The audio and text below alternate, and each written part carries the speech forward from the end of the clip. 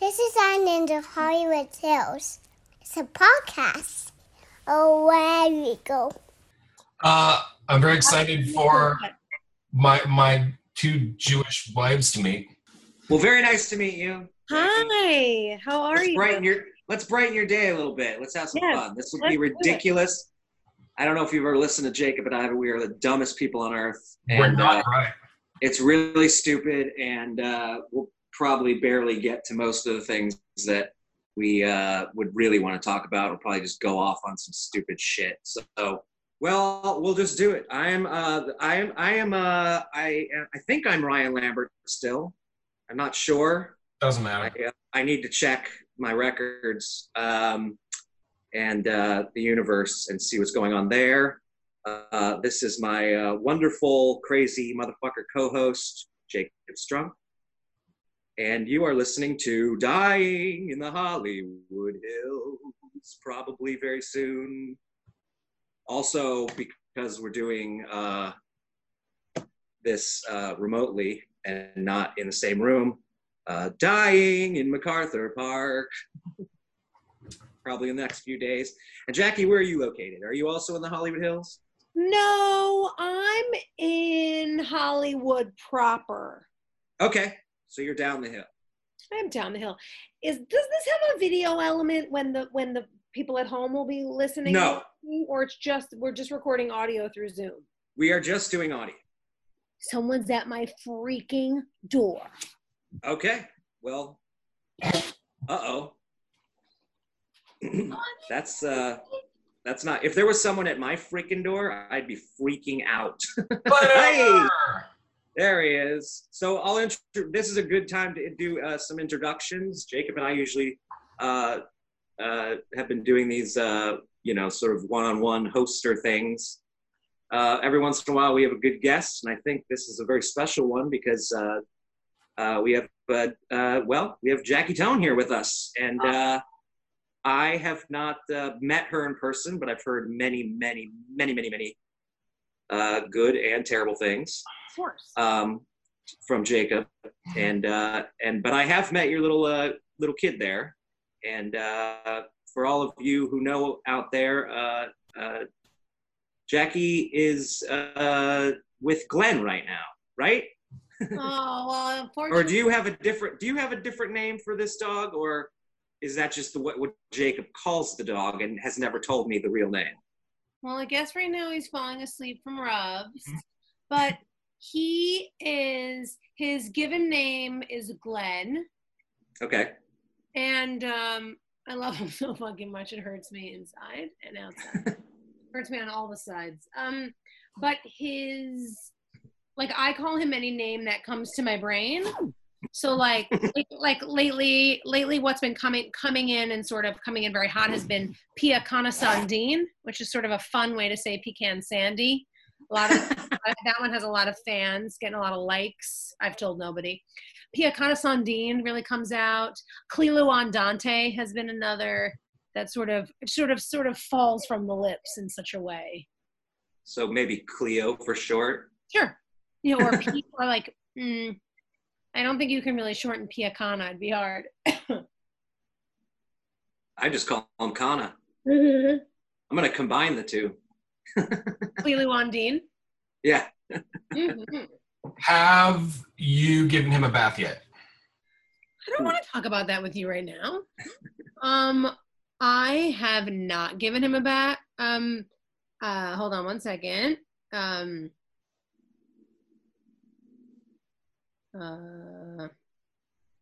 Okay, just getting that out of the way. I have not given him a bath yet. He is a nice waxy boy, but I was going to, and then the forecast for the weather all week was rain, and I was like, he's just gonna get muddy and rainy and gross, and there's no point in washing a dog who's then gonna be dirt, mud, rained on. I mean, you can wash him more than once. Wait a second. Go rewind. I can clean the dog more than one time. Jacob never does, so at least you did it once. That's right. I mean, Glen is his biological son. He is my biological child. and I have met him many times. And He's the nicest one there is. I should be seeing him all the time right now if there weren't a fucking pandemic that shut down the world. You would have him, right? I'd be shooting and you'd have your son. Yeah. God damn it. So what else is going on, guys? Any other fun things you guys are doing during this crap? And then we never want to talk about it through the rest of this podcast. Anything that you've been getting accomplished that you never thought you would? Anything that some shows you're watching? I am. I'm watching really weird stuff. Like, for some reason, we started Jack Ryan the other day, which is a show I just would never in a million. The thing is, a little bit about me that a lot of people don't know. I love action stuff. Like, I loved, like, Die Hard and Lethal Weapon and when I was a kid and, like, more recently, all the Bourne movies. Like, somehow I'm just, like, I love action. But then my dad was like, you gotta watch Jack Ryan. And I was like, okay. I mean, the action is great. The writing is sometimes really sharp, and sometimes it makes me want to bang my head against a wall, where I'm like, it's so convenient. Like, there's no universe those two people would have been in the same place to then run into each other to then make that little nugget of coincidence the rest of the entire season rode on, and we're just supposed to forget that they just were both in fucking Venezuela. Get out of here. Right. So every time I'm just like, I'm constantly yelling at the screen. I'm a delight to watch TV with. I'm either yelling my fucking complaints at the screen or asking to pause. And my pause term is PRQ, pause real quick. And I'm always like, PRQ, PRQ. And then I just have questions because I'm like, I'm supposed to just suspend my disbelief that they just found each other in this tiny barn, but I'm just mad. Okay. So we're watching that, which is very weird with all the amazing things there are to watch. Of course, we watched Tiger King, but who cares? Let's go back to Jack Ryan really quick. Yeah. Do you have a favorite Jack Ryan? I believe there's 5 different actors that have played the character. Oh, I'm just watching the Amazon show. Right, so that's one. That's John. So it's just that. So there was, but let's go back. There was Alec Baldwin, right? And then Harrison Ford. There were? When? In movies? Ben Affleck. Oh, I had no idea. And then I don't think there was another one before John. I think that maybe Ben was, there might be a 5th. Don't write in, don't at me. I'm just saying, if Jackie has seen any of those other films. Hunt for Red October. Oh, that's Jack Ryan? Yeah. Oh, but it wasn't called Jack Ryan. It was just called the film wasn't called Jack Ryan. But then there's Presumed Innocent, and what was the other one, Jacob? Oh. With Harrison Ford, was it not Presumed Innocent? Patriot Games and Patriot Games. And then there was another one, yeah. And then I don't remember what Jack the Ben Ryan? Yeah, that's all the I've been character freaking sleeping on Jack Ryan's freaking entire film catalog. Oh, you also have like 100,000 books to read. If no, those are for sure going to continue my rest upon. I will continue to hibernate uponst the books. I will, however, maybe look those movies up. And my point in saying all of that was that I'm only even moderately interested in it. It's just something we're watching right now, so I'm watching it. Also, I totally thought for a second that you were removing your sweatshirt to reveal like a Jack Ryan t-shirt. Oh no, I'm revealing this amazing shirt. But it's not even. Oh yeah. But then I'm not listening. What I'm doing that this pandemic has afforded me the opportunity to focus almost solely upon. My writing partner and I are finally really diving into this feature we started in 2017, and I've always just been a very split focused person, and that's been very beneficial in a lot of ways, and also sort of opposite of beneficial. What's that? Opposite of beneficial? Mm-hmm. What word am I looking for? Detrimental. Yes, thank you.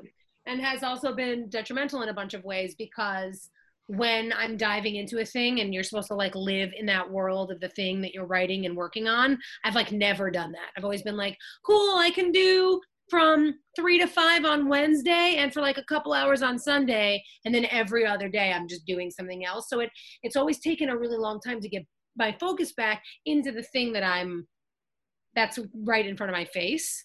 Sure. I've been lucky in the last couple of years that like I've had some TV gigs and things going on that were rad, but they didn't really afford me the opportunity to sit down and be like, wait, I have this passion project and this movie idea that I've want to star in and write and produce and fucking make. And finally now we're working like 11 to 4, pretty much 6 days a week. It's wild. And we're That's like great. looking in it. And I guess to the Jack Ryan point, everything I'm watching, I'm sort of bringing back to the movie in ways that don't even, like, we're making a romantic comedy that's a musical, and I'm still watching Jack Ryan and going, look, oh, that's how they handled that. Okay, cool. Maybe we don't need to like over explain how these two characters got into the theater. Like, we'll just suspend our disbelief for a minute and just, they got in the theater. They're inside. You know what I mean? We watched the other night and it was the same thing. It was like, that couldn't be further from what we're making, but there were these little, I'm just making the point of when you're really living in the one thing, every piece of your life comes back to the one thing you're working on. And I think that's really. Sure. I'll be writing something and then just like watching something that has absolutely nothing to do with what I'm writing, even like subject wise or anything, genre wise. But I'll like see someone like the way they move their mouth. Yeah. Like, that little like quirk or something like that, that reminds me of something I was trying to get my point, the point across in something I was writing. So yeah, I totally understand that. And I think that's a great way to like dip into all different genres and storylines and kind of take what you need from each.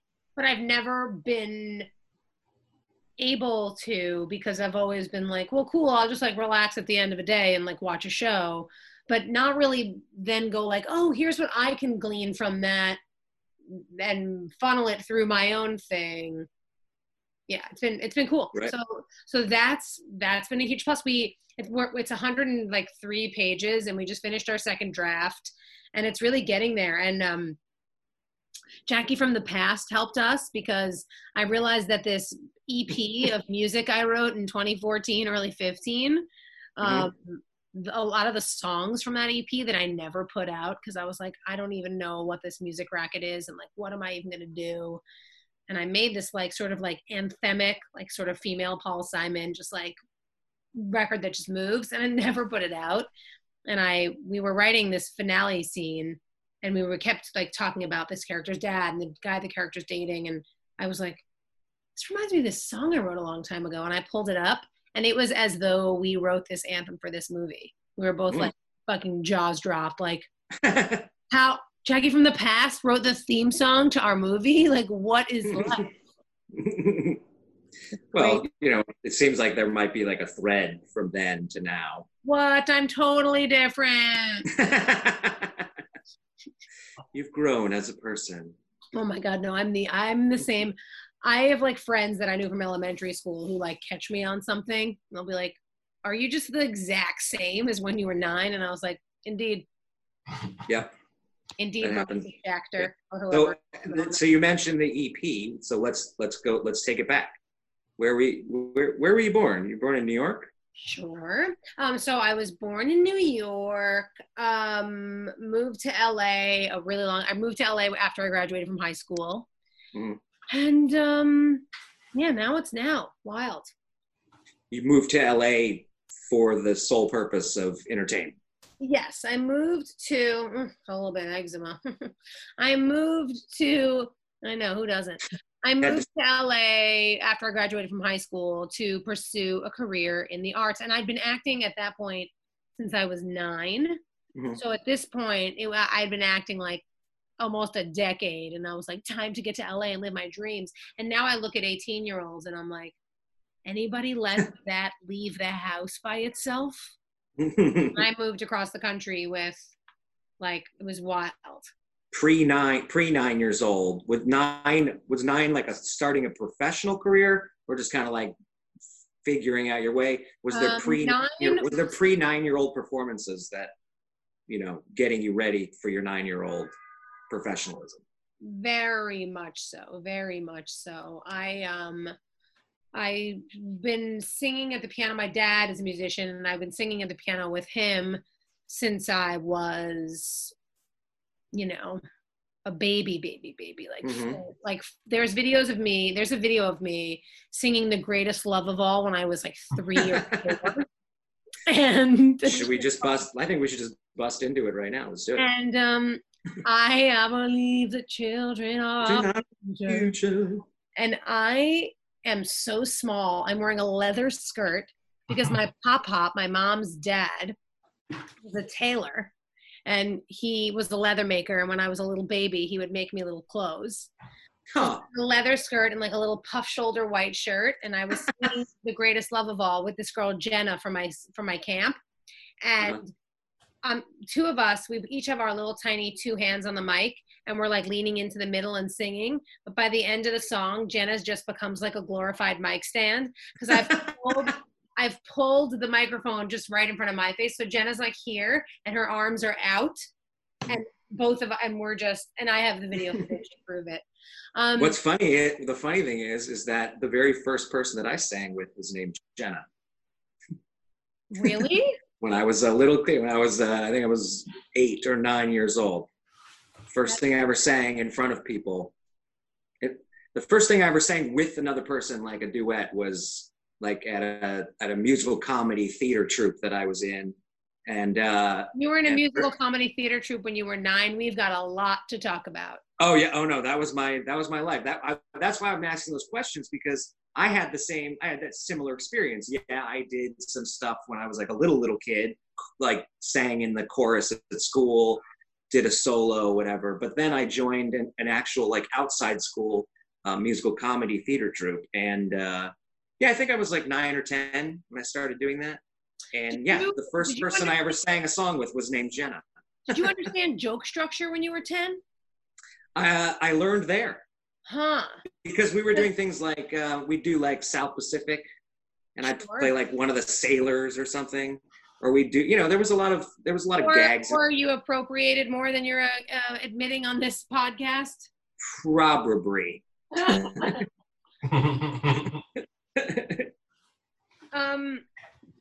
Yeah, I mean. It's okay. So you, but this is not about me. The people that are listening know my stupid story.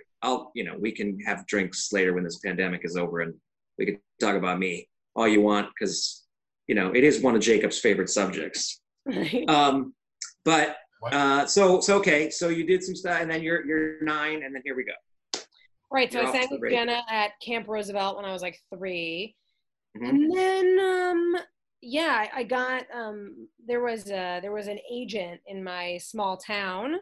I lived in Oceanside, Long Island, and the neighboring town was Baldwin, and there was an agent there who was in Lamaze with my mom when in like the 70s, and my mom and her stayed friends. And then when I was, I don't know, how else do I put it, a wildly charismatic child, I wanted to be an actress, and my mom called Aggie and was like, hey, and Aggie was like, oh yeah, let's go. And so I started going on auditions when I was like 9 or 10, and then didn't get my first gig until I was on The Nanny when I was 12. Okay. So but this was like that, I was like, I got a Rice Krispies commercial that I got cut out of when I think I was 11. And I was like a little Andrew Dice Clay kid. I like wore a leather jacket. I was like just like badass, like 10-year-old kid. I like had a leather. Was that the Nanny character? Is that what happened on The Nanny? Yeah, on The Nanny, I pretty much played the same character I play on Glow, but okay. Also known as the same character I walk through life as. That's just who I am. Well, we'll get to Glow and your in your real life later, but I like to, because like I was going through your IMDb a little bit, and just when I do my like interview research or whatever, and I'm like really crazily impressed and need to know about your early credits. You mentioned The Nanny, but there's Strangers with Candy. That's a crazy story, actually. You're Buffy universe canon, as far as I'm concerned. I mean, so a lot of these are sort of like kind of cool, kind of heartbreaking stories, actually, the ones you're bringing up, because I'd love to hear Strangers with Candy. With both Strangers with Candy and Angel, I auditioned for other things, like huge parts. Okay. And I almost, I mean, this was the story of my life for, quite honestly, 25 years before I got Glow. I was up for everything. So when people would say to me, like, God, you never got that big break. Like, why would you stay in this business? Why did you not just become, you know, a teacher or, you know, have a job that, and Jacob and I have talked about this ad nauseum, like, what about another fucking job? But for me, not only was that not an option because I have zero other skills, but it was also not an option because I felt so close all the fucking time that I was like, it's gotta happen. And then for 25 years, it literally just didn't. Like, I was up for some huge part on Angel and I didn't get it. And they were like, but we love you. Will you do this other thing? And the other thing was like 3 lines. And the same thing with Strangers with Candy. I tried out for like one of the main kids at the high school that Jerry Blank went to. And they were like, oh, she's funny. We love her. And then I had 1 line on Strangers with Candy. So I almost got this, like, what could have been a life-changing opportunity and instead became, you know, an under 5 gig. And an under 5, for those listening at home, is when an actor gets a job. Now I think they're more called co-stars. But when I was a kid, they would literally be on the breakdowns U5. And it was, you know, you were getting an under 5 gig, meaning you literally had under 5 lines. And it was a different pay scale. It was a different everything. Absolutely. I did the same thing. You know, all of. What about? I did Angel. Was Angel were you going to play Fred on Angel? Was that the main character? No, actually, I don't think it was it wasn't any of the mains because the show was already on. It was like some huge recurring, like probably a character that came in and was going to do like a big old season arc. And it was between me and the girl that got it. And then they were like, we love you. Do you want to do this other thing? And I was like, so broke, so hungry for any fucking work I could possibly get. And of course, I said yes, you know, I'll do anything. Well, if there's a big book of Angel, like, you know, the Bible, you're in there somewhere. So to me, you're canon, and that's important to me because I'm a huge fan of that universe. I'm so I loved Strangers with Candy. Disappoint you. I think there's a good chance they left me out of the book. There's I don't think my character had a name. Does she have a name? I think on the IMDb it says like woman number 1, but sometimes that can still be like a few lines here and there that are good. Listen, God bless everybody coming up and busting their asses. I am glad my woman number 1 days are behind me. Good. Yeah, that's a great title for this podcast. My woman number 1 days are behind me. Yes. Let's keep those titles nice and long. I love it. So what do you feel like was the first thing that like you were like, fuck yeah?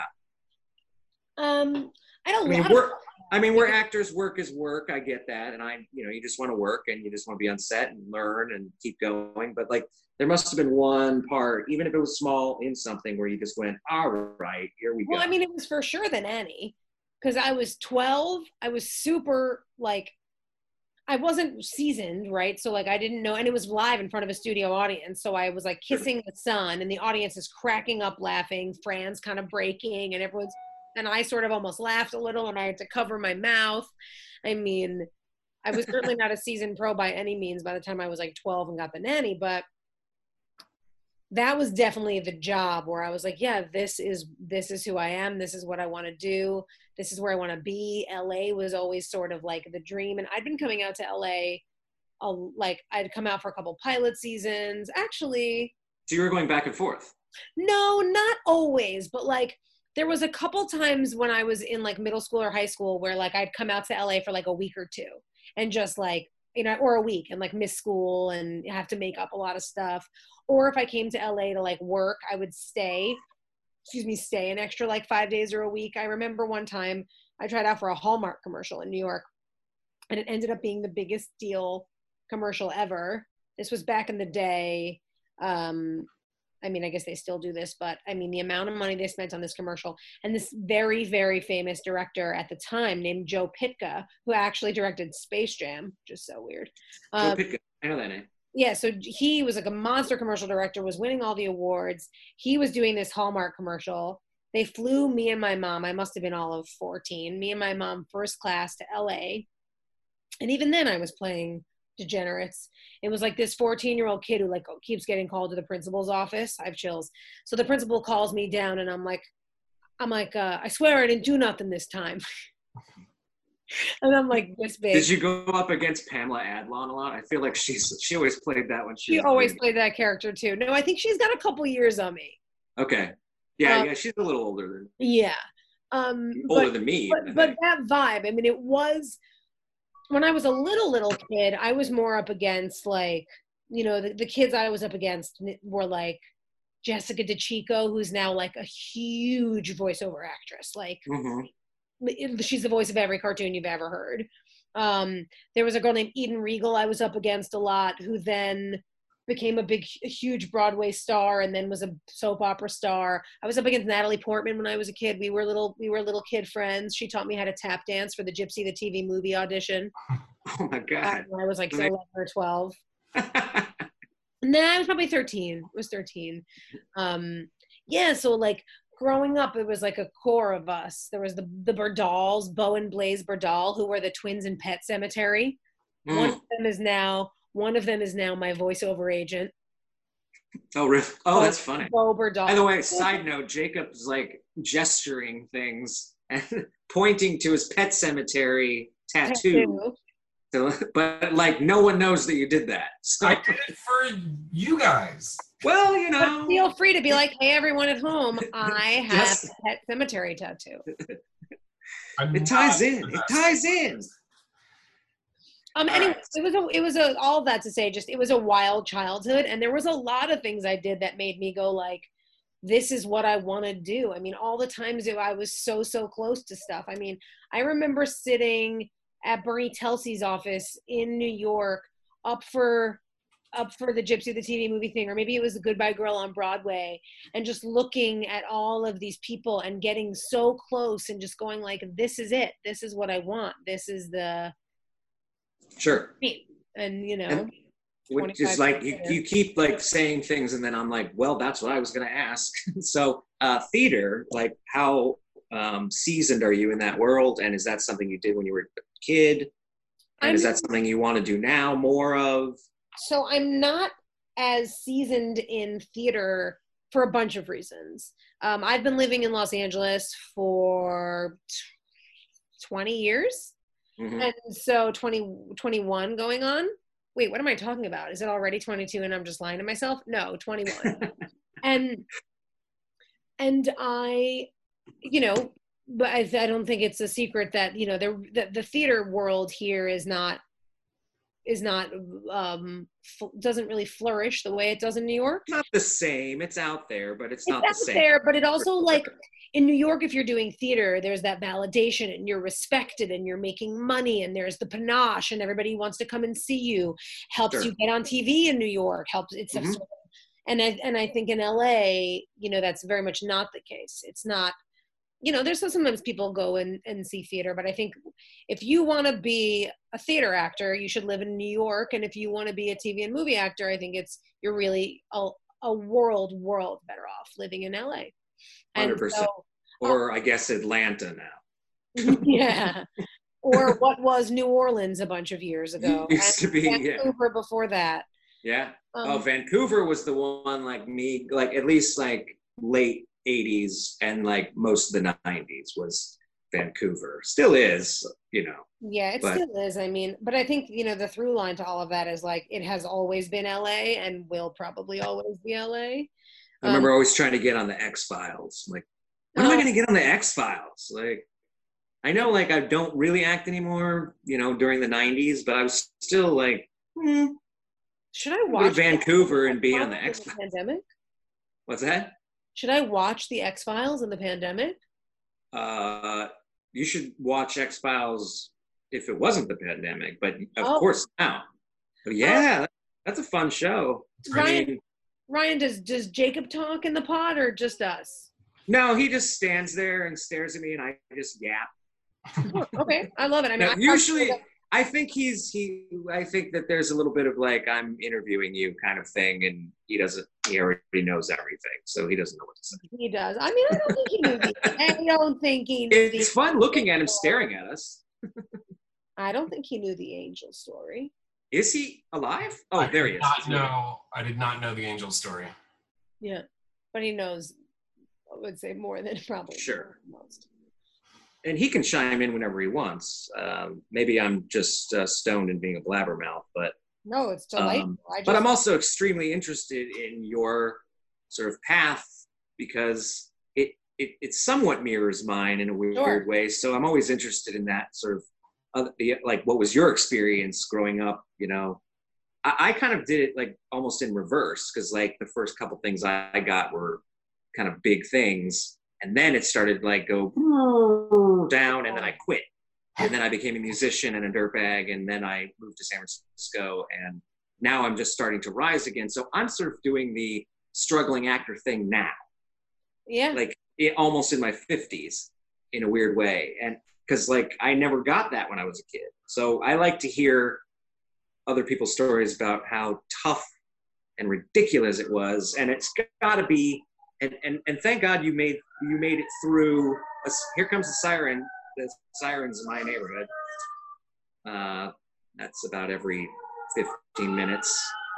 So we'll let that go by.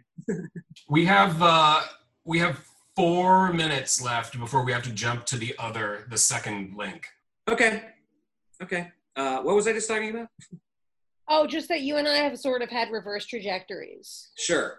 So yeah, I like to hear about the other side of it. Like, but you also got in a little bit before, I feel like, the onslaught of madness of Los Angeles, where it became like, I just want to go there to be on a reality show, and then I want to be on the cover of People magazine.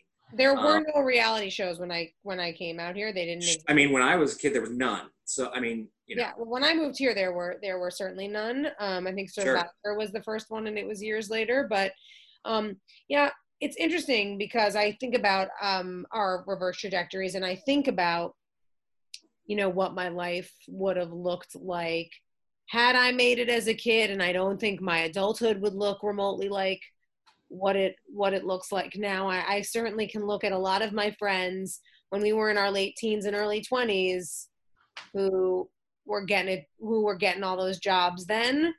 And there's, I don't know, it's interesting. They've sort of split. A couple of those people are A-list celebrities now.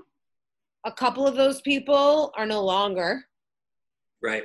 And a couple of those people, I mean, are pounding the pavement and trying to get it done a little bit still. Sure. I would say the majority of them probably like moved away and are parents now. I definitely had. I mean, you know, you were saying you're up against like Natalie Portman and like amazing, like huge voiceover act. I mean, I was going up against like the Coreys, Christian Slater. Yep. And it was heartbreaking because, you know, those motherfuckers were getting everything, and we were just kind of trying to squeeze things out and getting things here and there. And I still watch stuff today, you know, huge things. I'm like, yep, there's homeboy, like one of my best friends growing up, still like killing it. And yeah, but I mean, I also watch things, which is wild, and just go like, there's that homie who was really famous as a kid and then overdosed on heroin, and there's that other one that did the same thing, and there's that fifth one that did the same. It's just like, of course. Yeah, boy. Let's go back to like that middle ground where you were like maybe right before Glow. Like, where is that Glen? Yeah, of course. I have really bad eyes, so you know. Like that was more for Jacob anyway, because I know he can only go so long without seeing Glen. But I'm fully listening. So back to that middle part. Yeah, like maybe like right before Glow. Like, was there like a little bit of was there any discouragement? Like, were you just carrying on, and or was that like a big like? Quite honestly, David Duchovny always talks about right before he got X-Files. He's like, I'm done with this. Like, I'm going home. Like, I'm sick of this business, and I'm getting parts, but not the things I want. And then they called and they like, you got the X-Files. Changed his entire life, obviously. I mean, I like that story. It makes me roll my eyes a little bit, but God bless. I mean, you're down to your last top ramen and like there's nowhere to go kind of feeling. I know, but it's very, I'm not saying it's not true, but it's like a very cinematic story. I think we hear all the time that every actor said that before they got their big break. Sure. And I think we, as actors, we say that all the time. And he probably said that the 10 auditions before X-Files and then just didn't do it.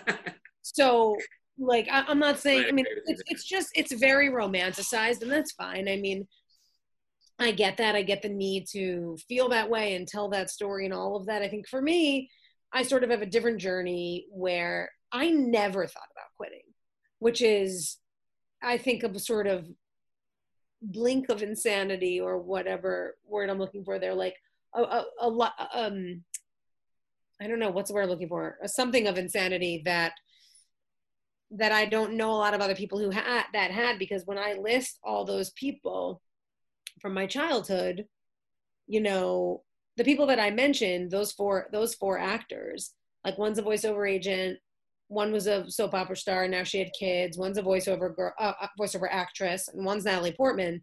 I'm not talking about the hundreds of kids that I ran into growing up who, like, all of course stopped doing this. Of course, after being rejected for 5 years, let alone the 25 I was rejected for, the 5 years, 10 years. Like, I remember in my early 20s, moving when I lived out here, all these kids were dropping like flies, going back to where I was going to say Wisconsin, going back to wherever, going back, because there was like, listen, I'm going to be 24, 25. This isn't working. Then as I reached my 30s, more and more people were like, this just isn't viable. And to my credit and discredit, I just never said that or felt that. I was just like, if I'm going to do this for no one, I'll do it for no one, but I can't not do it. Yep. And I don't know that, you know. Well, for me, like, I have always figured I'm kind of stuck doing this because, like you said, I have no other skills at all. Yeah. I couldn't go back to Wisconsin and make a living. Yeah. Like, I don't even know, like, gun to my head, I don't even know, like, what I could maybe, there's like something about psychology I really like, but I'd have to start over. I'd have to be broke for however many years and go to school and learn. Like, I would have to fully start from scratch and figure out what that would look like. And so not only do I not want to do that, but I want to do the thing I'm doing. And I, you know, people have asked me, you know, since I've booked Glow, like, you know, why did you stick with it? And I guess all I could really say is that I think it's a bunch of reasons. I think one is I don't really have other skills than the quite a few I have in the arts. The other reason is I don't want to do anything else, which I guess that probably is a lot of people. But the another reason that I think maybe separates me from other people, but I'm not sure, is that it did feel like it has felt this whole time like it was bubbling, and not in a way that makes me a crazy person that like thought I was really close on something I really had no chance at. Like, I remember sitting in there, is his name John Singleton? What's his name? Who directed Hustle and Flow? Mm-hmm. Yes. I remember sitting with John Singleton on the screen test for Hustle and Flow and being like, it's about to be me and Terrence Howard. It was his first movie. No one knew who he was.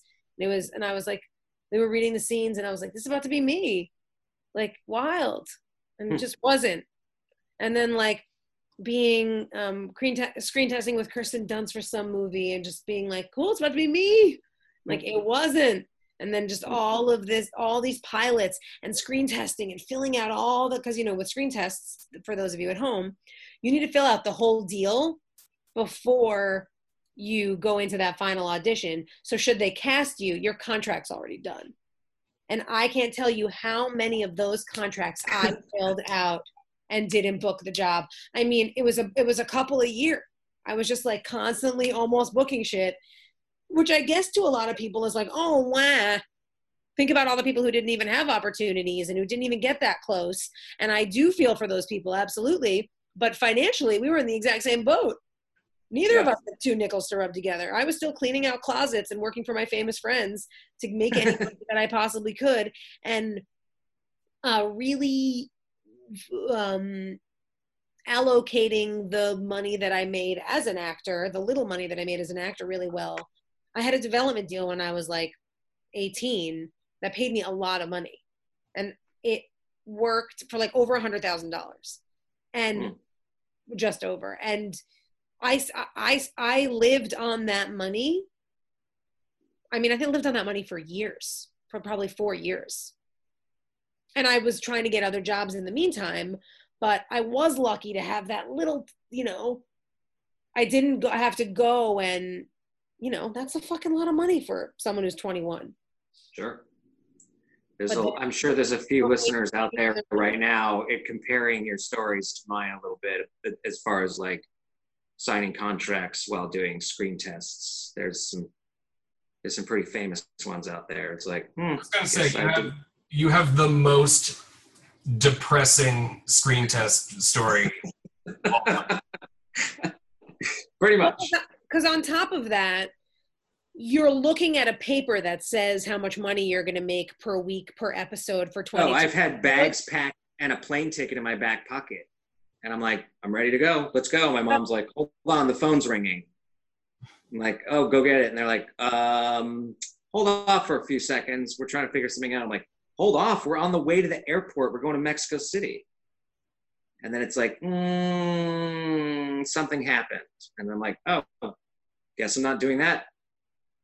And then sudden they're like, well, we still want you to be involved, but we want you to go through the process of getting a screen testing. I'm like, you know what? Go fuck yourself. I'm not doing it. I remember I did a series I got 6 episodes. It was like a mid-season replacement show with Judd Hirsch and Daniel Stern. And I replaced the girl in the pilot. So they did a pilot. I didn't even try out for it. Then only reason they saw me for replacing her was because they had literally seen every other person in the whole city. That's just a fact. And finally, I think I was still with my agent in New York.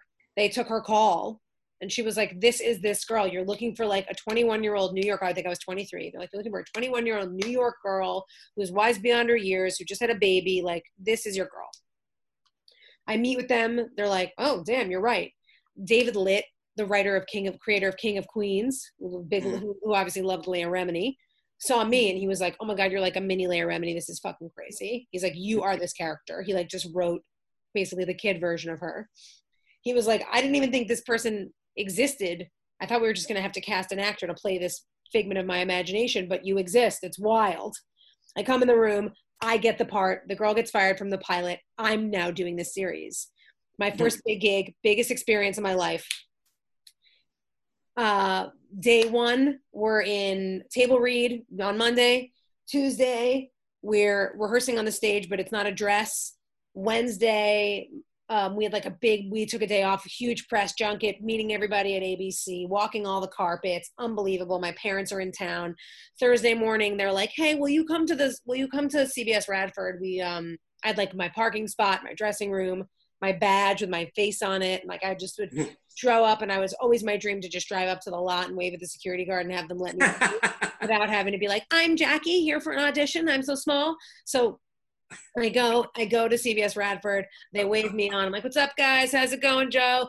Me and my parents are in the car because the live taping is going to be Friday. And the producers had called. They wanted to have a quick meeting. So we drive up. I tell my parents, I'm going to go to the production office at one of the bungalows in the back of CBS Radford. You guys just chill in my dressing room. And as I pull up to my parking space, there's a man paint rolling my name off my parking space. Oh my God. I'm so sorry. That's unbelievably terrible. And then I went into production and I was like, what's going on? And they were like, Jackie, calm down, sit in our office. And I was like, what the fuck is going on? My parents are in the car and someone's paint rolling my name off my parking space. And I remember one of the producers was like, we're going to need you to calm down.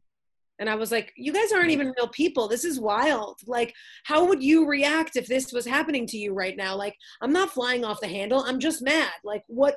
This is wild. Like, they wanted me to just sit there and go like, thank you for the opportunity. Have a wonderful day. And instead, I wasn't going nuts. But I was Adieu. Thank you. Thank you so much. Hugs. Like, I was fully hoodwinked. My parents, like, they could have just been like, hey, it's not looking good. Like, come in. And then David Litt like called my manager and was like, I'm so sorry. There's nothing I could do. Like, I wanted her. I fought for her. The ship sailed. Then I got fired and the girl from the pilot got rehired.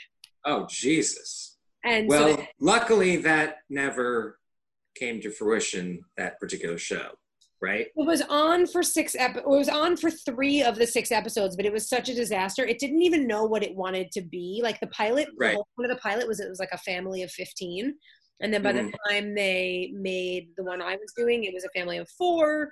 And then when we were doing the press junket, they told all the actors not to talk because they didn't even know what the show was going to be. So they were just sort of like waiting for David Litt to just sort of spin his arm. I mean, he was amazing. Well, at least you could say you worked with Judd Hirsch. I did very briefly. I still have those press photos in an ABC press kit somewhere. Me, Beautiful. Judd Hirsch in like a brown recliner, Daniel Stern standing next to him, and then like me holding a baby, and then John. What was the premise of the show? I don't remember. I think it was just like regular. It was regular Joe. So Daniel Stern was Joe. So it was like the life of this guy who. And his dad, Judd Hirsch, and his daughter who has a baby. And his son, John Francis Daly from Freaks and Geeks. Got it. All right. I Yeah. could see that being a thing, but it wasn't. It was for about a half an hour. I think it aired like 3 of the episodes and was sort of like, and then years and years later, I saw that casting director brought me back in, but it wasn't for like another 5 years, at least. Right.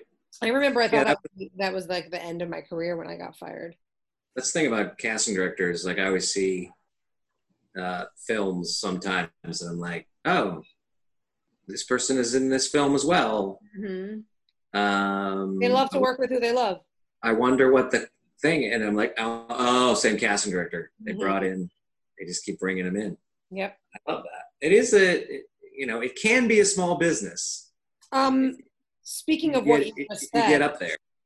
Speaking of what you just said, that exact phenomenon is how I got Glow.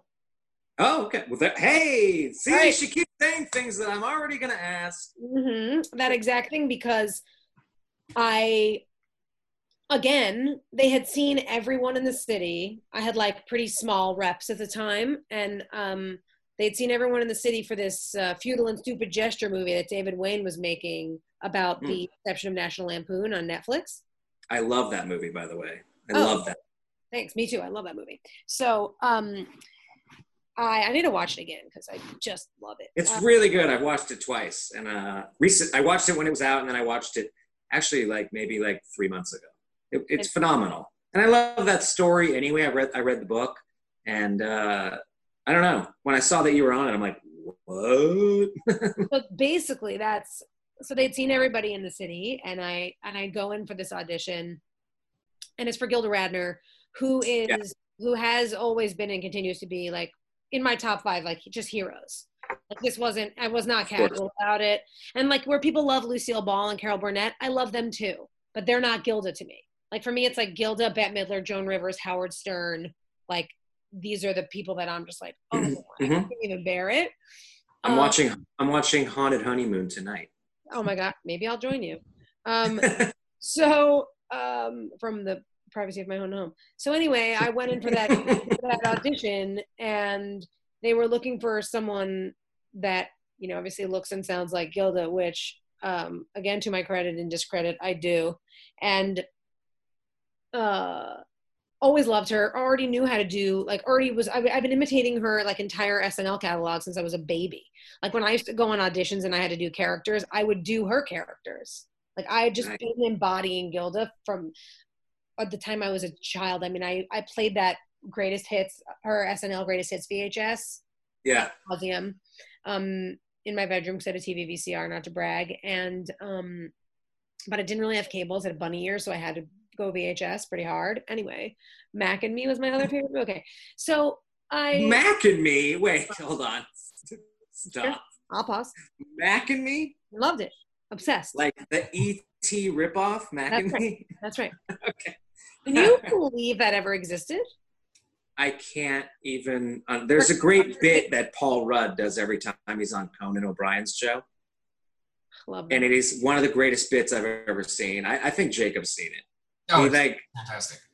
Yeah, he comes on and he talks about the film, and they talk about other stuff. Then Paul goes into some other things, and then so Conan goes, "So this new film you're in?"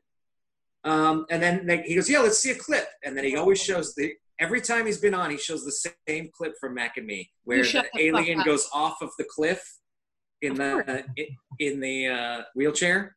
I can't. The fact that it's not. He shows it every single time, as the clip of the film he's promoting. And he goes, "All right, no, let's show the real clip. Here's the real clip," and it just shows it again. He's never shown a clip on Conan that was the film that he was actually. I have never been more furious at anything in my entire life. I'm throwing my computer in the river.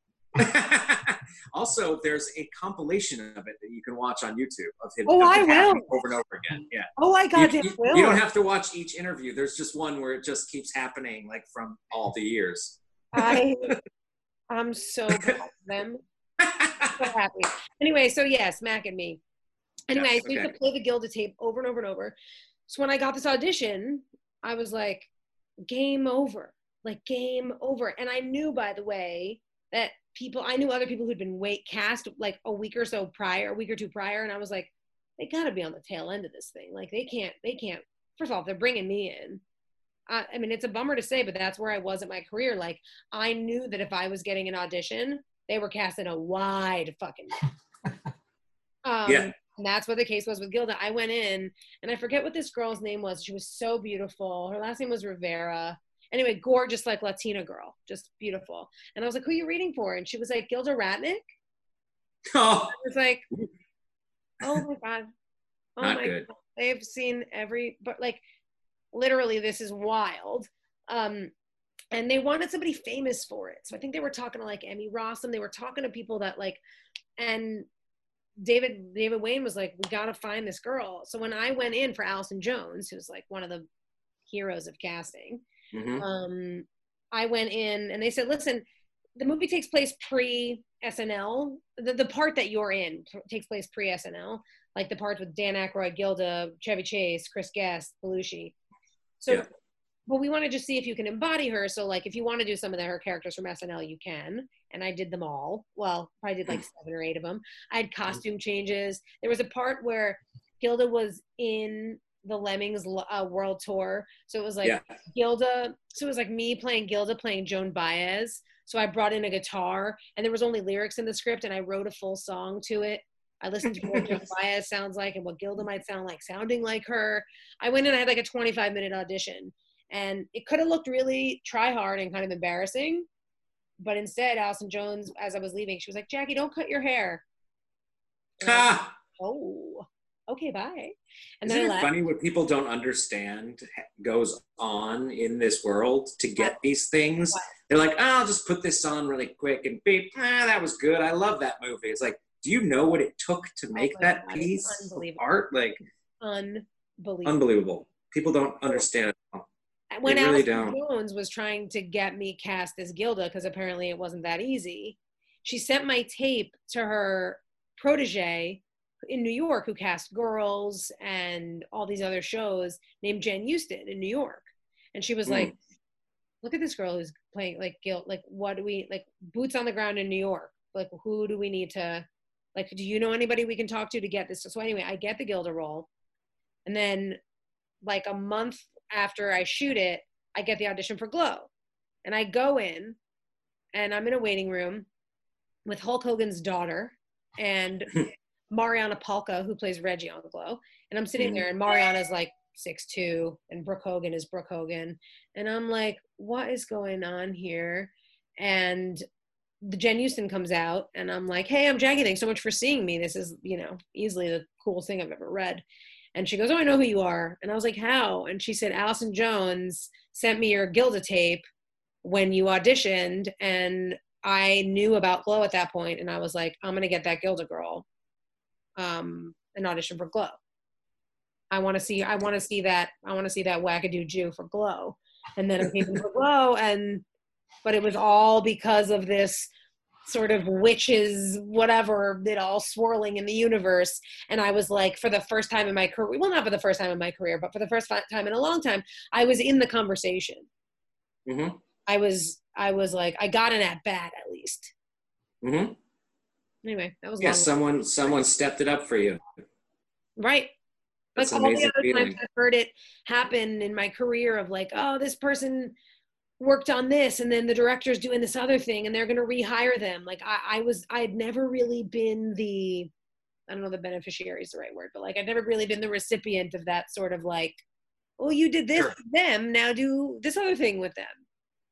And because of that dynamic that happened there, number one, what was the audition process like? They already knew you were a great actress and you could probably actually do the role. So here's just some lines to read. But what about the physicality of the whole thing? Was that a factor in So for Glow, they told us not to dress 80s and not to really wear makeup. They just wanted to see us like in workout clothes. Mm-hmm. And I put on like a tiny mini skirt and fishnets and some fucking scrunch boots. And I left my hair kind of the way it is, but like it's kind of 80s-ish. I guess it's just classic. It's a classic do. Anyway, so when I went in on the audition, I actually was reading Ruth for the first, I don't know, like I went in I think 3 times. I went in for Jen Houston, then I went back for the producers, then I went back and I tested with Betty Gilpin for Ruth in front of Gen G and everybody. But in that time, I had also like read this character, this Melanie Rose character, and I had read Jenny the cheerleader, and I don't think I read Sheila. So I'd like read these other parts. They didn't initially have you in mind for Melrose. Like it was like, we just want her and we don't know where we want to place her. I think that was the case with a bunch of the characters. Like they were like, ooh, that young actress, people don't know who she is yet and she's interesting. Where does she fit in our weird universe? Like, okay, she's the wolf. Gail will be the wolf. Or, it was like, but also, I mean, it was like a massive audition process. So I don't think it was very much. I think part of it was like, which actresses do we like and who are we going to bring in? Because that's every casting process. I almost felt like it was like, in my mind, like thinking about what the casting was like, was almost like, because I kind of know from backstories and little documentaries about the casting process of that film, The Outsiders, which turned out to be, Tom Cruise, Patrick Swayze, I mean, everybody. Emilio Estevez, Ralph Macchio, they all came out of there. But like they wanted people that kind of hadn't really done anything before. Right. That's what Francis Ford Coppola wanted. And every single person in Hollywood auditioned for that. Every single one of them. They're like, everybody wants to be the greaser in the 50s, James Dean, whatever, Rob Lowe, they all did, everybody. And I'm sure like there's a giant list of people that didn't get it. That will have forever. I was supposed to be Tom Cruise character, and now I moved back to Kansas and I own a car dealership. 100%. And I think with Glow, like I think like for the Carmen role, they knew they wanted someone that looked sort of like Mount Fuji from Glow, from the original Glow. And so they were, they knew what they were going for. Was Allison already like locked in? No, I mean, I don't think they were dragging my ass to be Ruth that many times if Alex walked in. But I think they ultimately were, so Allie got Ruth. So what's funny is that when I got called and told I was going to be Melanie, I didn't know what anyone was talking about. So they called my manager at the time and they were like, you booked Glow. And I was screaming, crying, jumping up and down. I literally said, which role? Because I had tried out for 3 or 4 roles. And he was like, Melanie. And I knew that there was like a Melrose, but I was like, I don't know who Melanie is. Who is Melanie? And then they found out. And what was really great and charming and fun and wonderful is that after I booked it. They changed it from Melanie Rose to Melanie Rosen. Yeah, 'cause sometimes you're just too Jewy to be Melanie Rose. I'm going to pretend that was just a tidbit for here, even though I'm sure the world knows that already. It's a good one. I love that. That's really good. So yeah, now you're doing the show, and the actual like stunt work that you must get into, was that something that you weren't familiar with at all? Or was there a certain understanding of like the dynamics of the whole thing and like how you were going to go about? Obviously you had to have trainers and consultants and things, I'm sure, from its time, but was there already something that you might have already had? Oh, like, did I have any wrestling moves in my arsenal? Not so much wrestling moves, but like maybe like a tool or two. Yeah, like did I like dance or do gymnastics? Also hard nose. Also hard nose. I was about as athletic. Like I remember when I was a kid, the height of my athleticism is I joined a soccer league when I was like 7, and I would throw blades of grass in the air while all the kids were running by me and like count blades. So I guess it was pretty, I mean, I wasn't not athletic. Like that sounds pretty sick. I guess it's more of a math game than a sports game. But yeah, I just really wasn't, I wasn't athletic. I was focusing, I mean, truly focusing on like singing and acting and being a ham from the time I was 9. Like I wasn't like also doing field hockey on the side. Like I just wasn't. Sure. I also couldn't really be on teams or really in school plays and stuff because my life was very, I had to pick up and go a lot, you know, as a kid. I would pop over to LA, or I would like miss after school things and extracurriculars for auditions. And that's not, you know, a woe is me, but it's like the reality was, you know, I couldn't, you can't explain to like your coach that you're going to miss half of it at random. It just doesn't really work for a team. I had that in this like singing group that I was in junior high, and then the next year I went to high school, and within 2 weeks they like begged me to be in this like special after school singing group. And I'm like, I don't know if I want to do this, and I was like, fine, I'll do it, whatever. And 2 weeks in, I got a movie, and I'm like, I gotta go.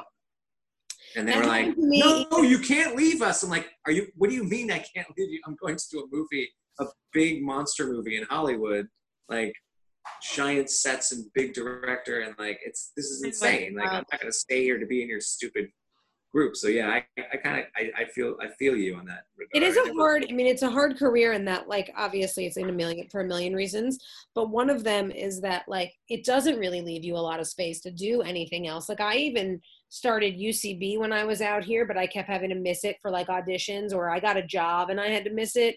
And like, you have to go back to the drawing board and you don't get your money back. And I had no money, and that was like $480 or whatever it was that I'm spending for this thing. And then I guess the lesson to yourself is like, well, I can't go spend another $500 I don't have to try this again, to like maybe miss a bunch of it again for an audition. But I'm also not going to miss an audition because that's a possible opportunity for future work. And even though the focus of this is to work on my craft as well, I just couldn't ever really lock it down.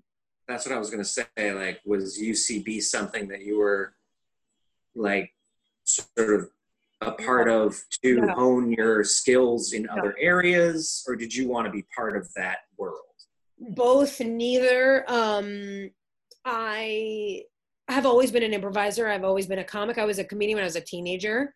And being in this business for as long as I have, I've sort of like just always been, I mean, I haven't ever done like sit, stand, lay or whatever that improv game is, or zip, zap, zop. Like I don't know if you put me on an improv stage with other improvisers, I don't know the games. So I don't know that I would flourish. But as far as like thinking quick on my feet and being a wise ass and ad-libbing and adding a lot of who I am and my sort of timing to the things that I'm a part of, that's definitely something I do. But there was a time in LA where like even my commercial auditions were like only seeing UCB comics. They wanted improvisers.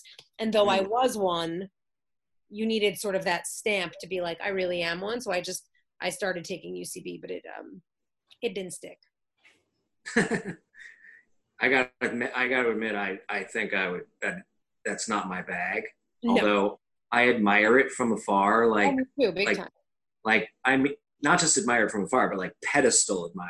Like I can't imagine even how to go about feeling that way. I mean, I've had people go, "You're hilarious." I'm like, "Yeah, that's because I'm drunk and I'm just talking." Right.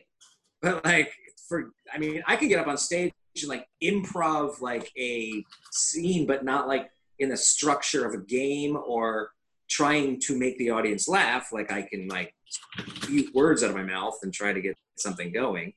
I have no problem like being like, I have no stage fright or anything like that, but my knees would be knocking. They're like, "You're doing an improv show right now." I'd be like, yeah. I never felt Especially bad going up against people like that are like professionals or something. Like I'm out. I always felt like if I learned it, it's like directly, deeply within my very, very, not very limited, but like what goes on at UCB is very much in my limited skill set. Like I'm a few things. I'm a singer. I'm a comic. My brain is sometimes too fast for its own good. So I think I would that it's what goes on over there really speaks to me. I just was never able to really lock it in over there or anywhere, at any use. I love going to the shows and I love watching them. Anybody that's listening, sorry, we're just having a chat, but this is the Upright Citizens Brigade that started in New York City and now has two facilities here, two theaters here in Los Angeles. It was started by Amy Poehler and Matt Besser and Matt Walsh. Matt Walsh, of course, and now it's just an explosion of talent. It's wild.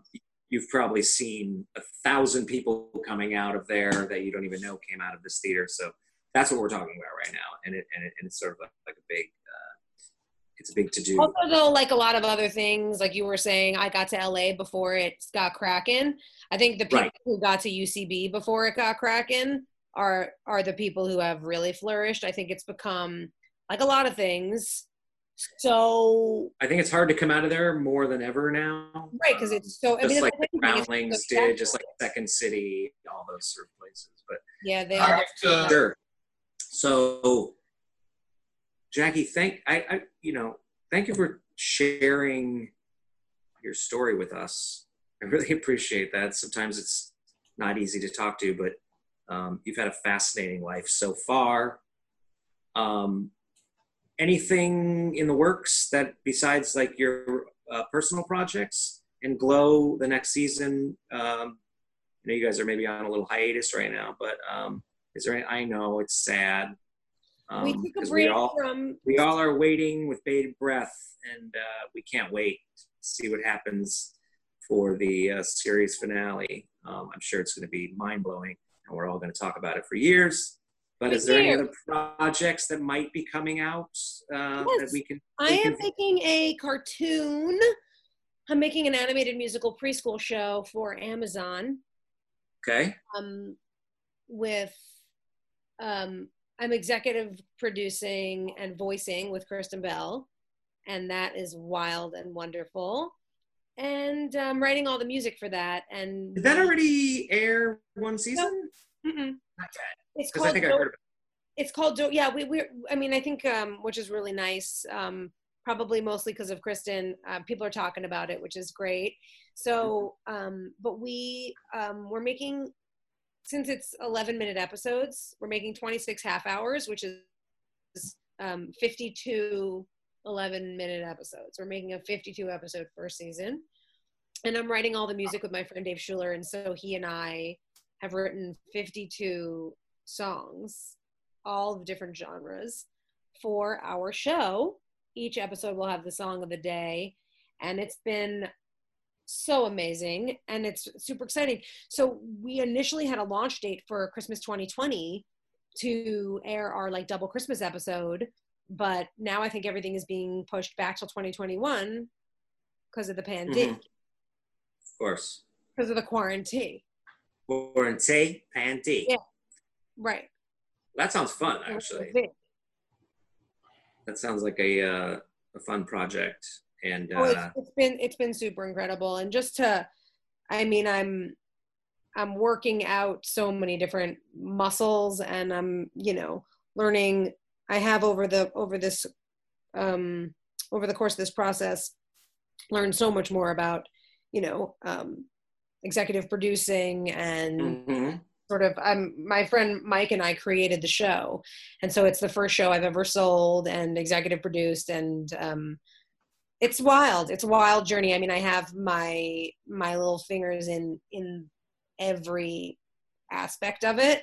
And it's really, really just deeply rewarding. And it's been an amazing process and challenging as fuck, but it's just been amazing. Awesome. Yes, I'll let you know when that's coming out. I mean, Glen doesn't. I'd love to. Well, we would love to definitely. We usually do this in Jacob's shack with Glen sitting on my lap. That's right. So, or what are we calling him now? Cleo? Yeah, Cleo's good, or Pia Cana Sandine, or Cleo Andante. Cleo Pio. Yeah. That's what I'm gonna call. There's my sirens again. That's our cue. Little love you, Jackie. Love you, Glen. We'd love to you have guys. Thank you for having me. Love to have you in the actual shack for part 2, and then we could just shoot the shit and do whatever we need to do to get through the day, and not cough on Jacob. So that'll be wonderful, guys. I can't wait to see you in person again. And until then, thank you for coming on, and we'll stay safe, and everyone in your household be safe, and we'll see you and talk to you really soon. Bye, guys. Bye, Jackie. Miss you. All right, now it's just me and Jacob.